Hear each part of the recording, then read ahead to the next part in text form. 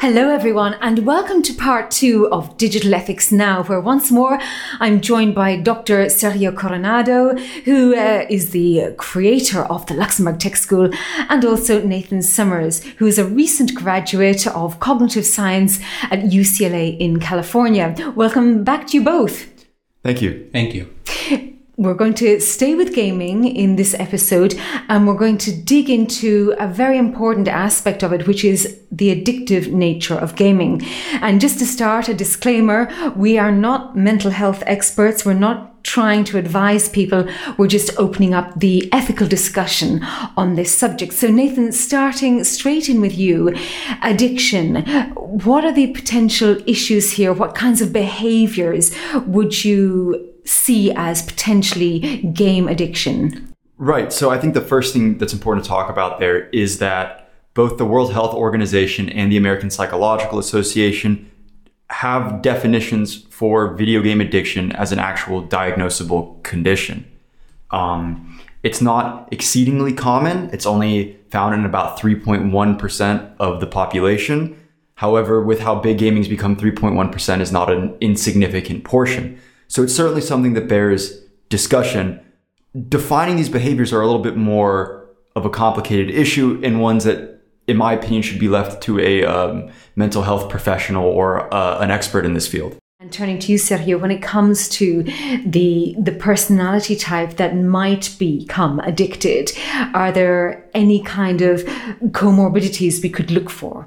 Yes, I mean, there is always comorbidity around addictions, you know.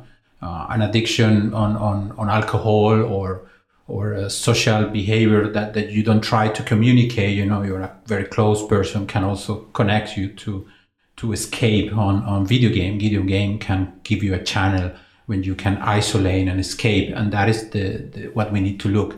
What is interesting is there is a lot of research on addiction, and this is why, as Nathan mentioned, it has been defined as an issue, you know, that needs treatment and expert advice. Yeah, and of course, people have been gaming so much in the past year, the COVID year, so to speak.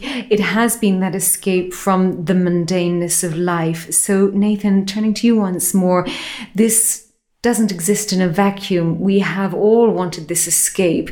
So there's a positivity there as well. Yeah, absolutely. And, you know, the same way that you would escape into a good book or a good TV show or a good movie, you can escape into a good game too. The problem becomes when the escape is more important or more pressing to you than real life matters. So when you start neglecting your personal health, when you start neglecting certain responsibilities that you have in order to just obsessively play video games, then those might be certain red flags that you and your loved ones should be on the lookout for. Mm-hmm. And we're going to just dive in with a couple of jargon-like words now. Loot boxes and battle passes. So Nathan, again, I know you've done a lot of work on this, read many, many scientific papers, but just for a more general audience who may not have come across these words, we know that businesses are making games to make money.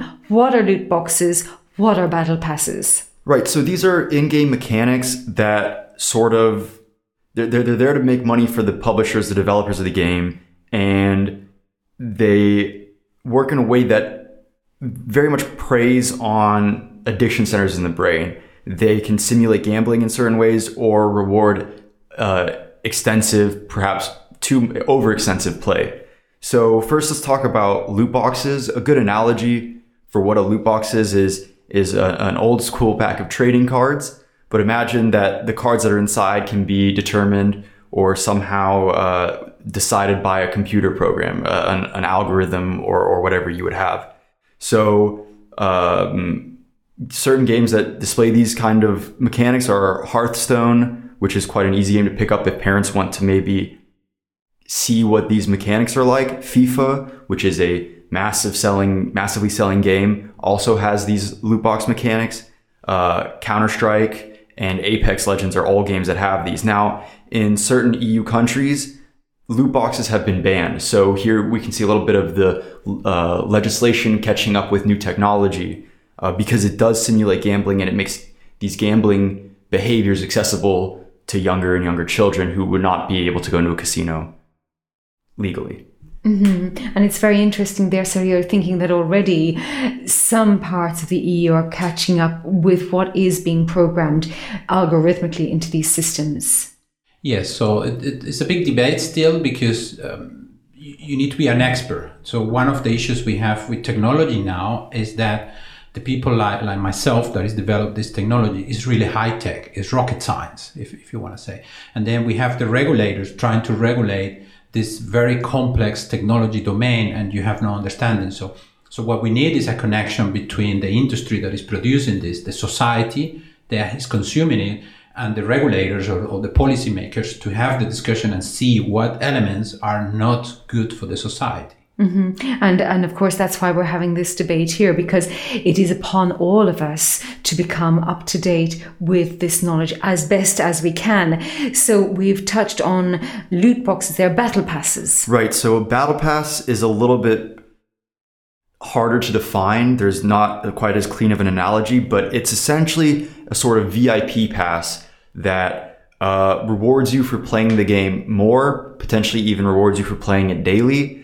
And it gives you certain exclusive cosmetic items to be used in games. So certain examples of games that display this mechanic are Call of Duty, Fortnite, most famously, but also mobile games such as Clash of Clans, which is quite an accessible game, something that parents could play on their iPhones or Android or whatever smart device they have, to kind of get an impression of how this mechanic works. But it basically just rewards extensive, perhaps even overextensive play. So we have lots to think about in that, Sergio. Again, I'm turning to you to leave us with some positive information about the addictive nature of gaming, because when we hear the word addiction, we can't think of many positives. So tell me, why is gaming a good thing from the addiction point of view? Well, there is one. Of course, always depends what game you're playing. I mean, the quality of the game and what is the purpose of the game. But in gaming, you have this immersed world, okay? So of course, some of this immersed world, as Nathan explained, they will drive you, and they have used psychologists to design these algorithms. They will drive you to stay playing forever, if possible, So that's where the notion of addiction will come.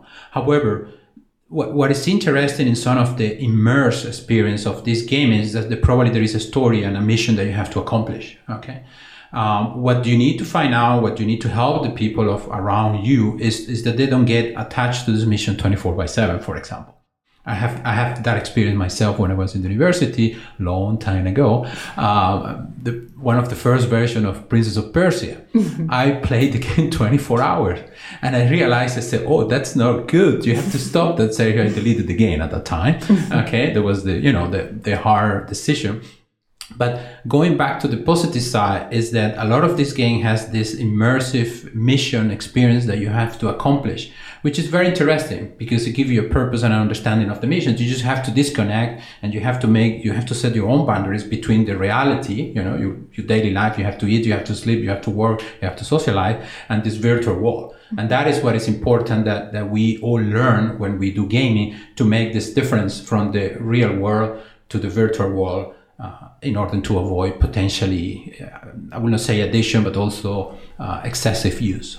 And I think you're formulating a question as you speak right there, bubbling up is naturally, I'm thinking we have on us the onus of knowing when to stop, which perhaps as an adult, we ought to have that defined boundary more easily to come by. But as an adolescent, when your whole mind is developing, they can't always do that. So, Sergio, what is our homework this week? So the homework this week is I would say, like the last time, it's more for parents to sit again with their kids or teenagers and see those games and discuss those games and discuss even the time that they spend playing those games. Of course, we also have to understand that we're still in this crisis with COVID, and gaming is also a social connection with friends because, they get together to play and socialize. But we should have again the discussion about if it's good play 20 hours a day or is normal to play 2. So that is discussion I will leave as a question. for the parents to answer themselves. Everybody's free to decide themselves, but especially have the conversation, because ethics in general and digital ethics is about having a conversation about the potential issues and how to recognize them and potentially overcome them. And just throwing in another question, if I may, because I know you're a father to teens and I'm a mother to teens as well. I would like to throw the question out to all of your students as well at the Luxembourg Tech School to talk peer-to-peer about how many hours they think is appropriate, given all of the other pressures on them in their school life as well. How many hours per day, per week is an acceptable number? And if they think 24 hours a day, like Sergio did once, well, so be it, but they have to come up with reasons why. Thank you, as always, for listening. And naturally, you can get in touch with us through the Luxembourg Tech School.